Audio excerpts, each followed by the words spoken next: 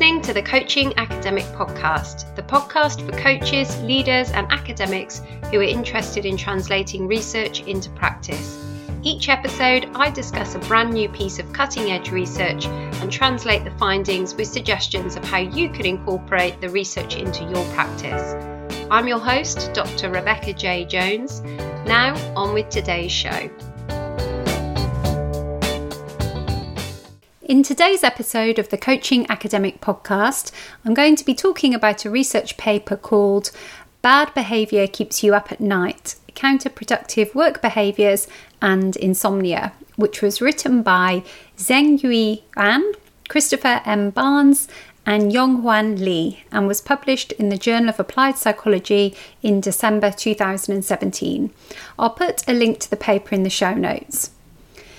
In this paper, the authors were interested in exploring counterproductive work behaviours, which are defined as an employee's work behaviours that can harm the organisation and its members. In particular, they were interested in answering the question, after conducting harmful behaviours in the workplace, are the perpetrators of counterproductive work behaviours immune to their own deviant acts, or will they find it even more stressful? Specifically, will there be an impact on insomnia, which refers to difficulties falling and staying asleep? So the authors suggest that as engaging in counterproductive work behaviours can threaten one's positive moral self-regard, the distress associated with engaging in these counterproductive work behaviours may undermine the perpetrator's sleep at night as they may keep mentally revisiting their work. Now, the authors conducted 3 studies to test this. In study 1, they examined the indirect effect of daily counterproductive work behaviour on insomnia through rumination. They utilised a daily diary study designed by measuring daily counterproductive work behaviours at the end of the workday, and rumination, which is thinking about work again, and insomnia in the next morning, among 215 working adults in China. In study 2, they conducted an experiment where they manipulated counterproductive work behaviour through recall. So this involved assigning participants to 2 groups. In the experimental group, participants were provided with a definition of counterproductive work behaviour and several behavioural examples. Participants were then asked to think of a concrete example of when they engaged in the worst example of counterproductive work behaviour and describe it in detail. In the control group, participants were asked to think of a routine task behaviour on their job and describe it in detail. Participants' moral deficits were also measured in the evening survey, and in the morning survey, they measured rumination and insomnia.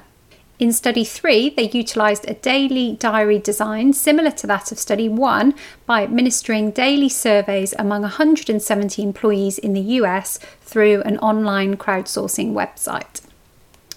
Across the 3 studies, the authors found that counterproductive work behaviours were associated with moral deficits, the distressing effect of this leading to insomnia at night. Their findings therefore reveal that committing counterproductive work behaviours can turn out to be intrinsically distressing for the perpetrators. The authors suggest one practical implication of their research is that organisations should not think of the perpetrators of counterproductive work behaviour as individuals who are simply motivated to engage in these potentially harmful behaviour for personal gain. Across the 3 studies, they found good support for the detrimental effect of engaging in such morally discrediting behaviours. So those who display counterproductive work behaviours may encounter negative consequences for their own bad deeds, which may ultimately lead to insomnia. Therefore, the authors suggest that this finding should serve as another motive for management to take concrete measures to proactively reduce employee counterproductive work behaviours in the first place.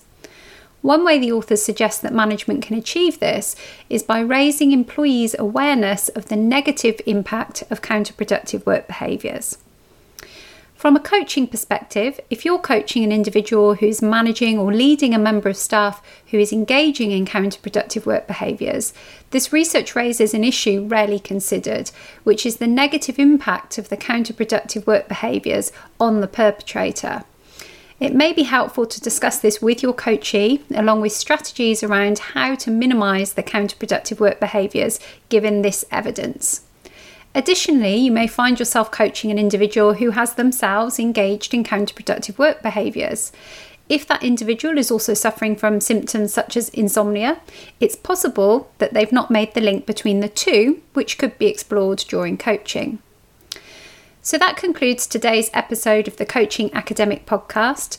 Just to remind you, in today's episode I was discussing bad behaviour keeps you up at night, counterproductive work behaviours and insomnia, which was written by Zhenyu Wan, Christopher M. Barnes and Yonghwan Lee, and was published in the Journal of Applied Psychology in December 2017.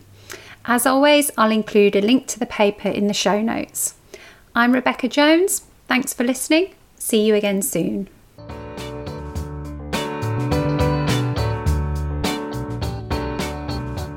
Thanks for listening to the Coaching Academic Podcast.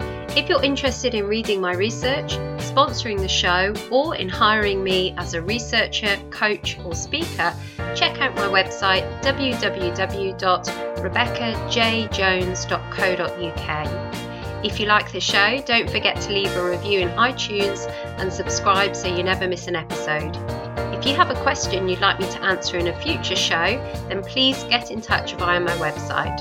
Finally, you can connect with me on Twitter at coach_research. Thanks for listening.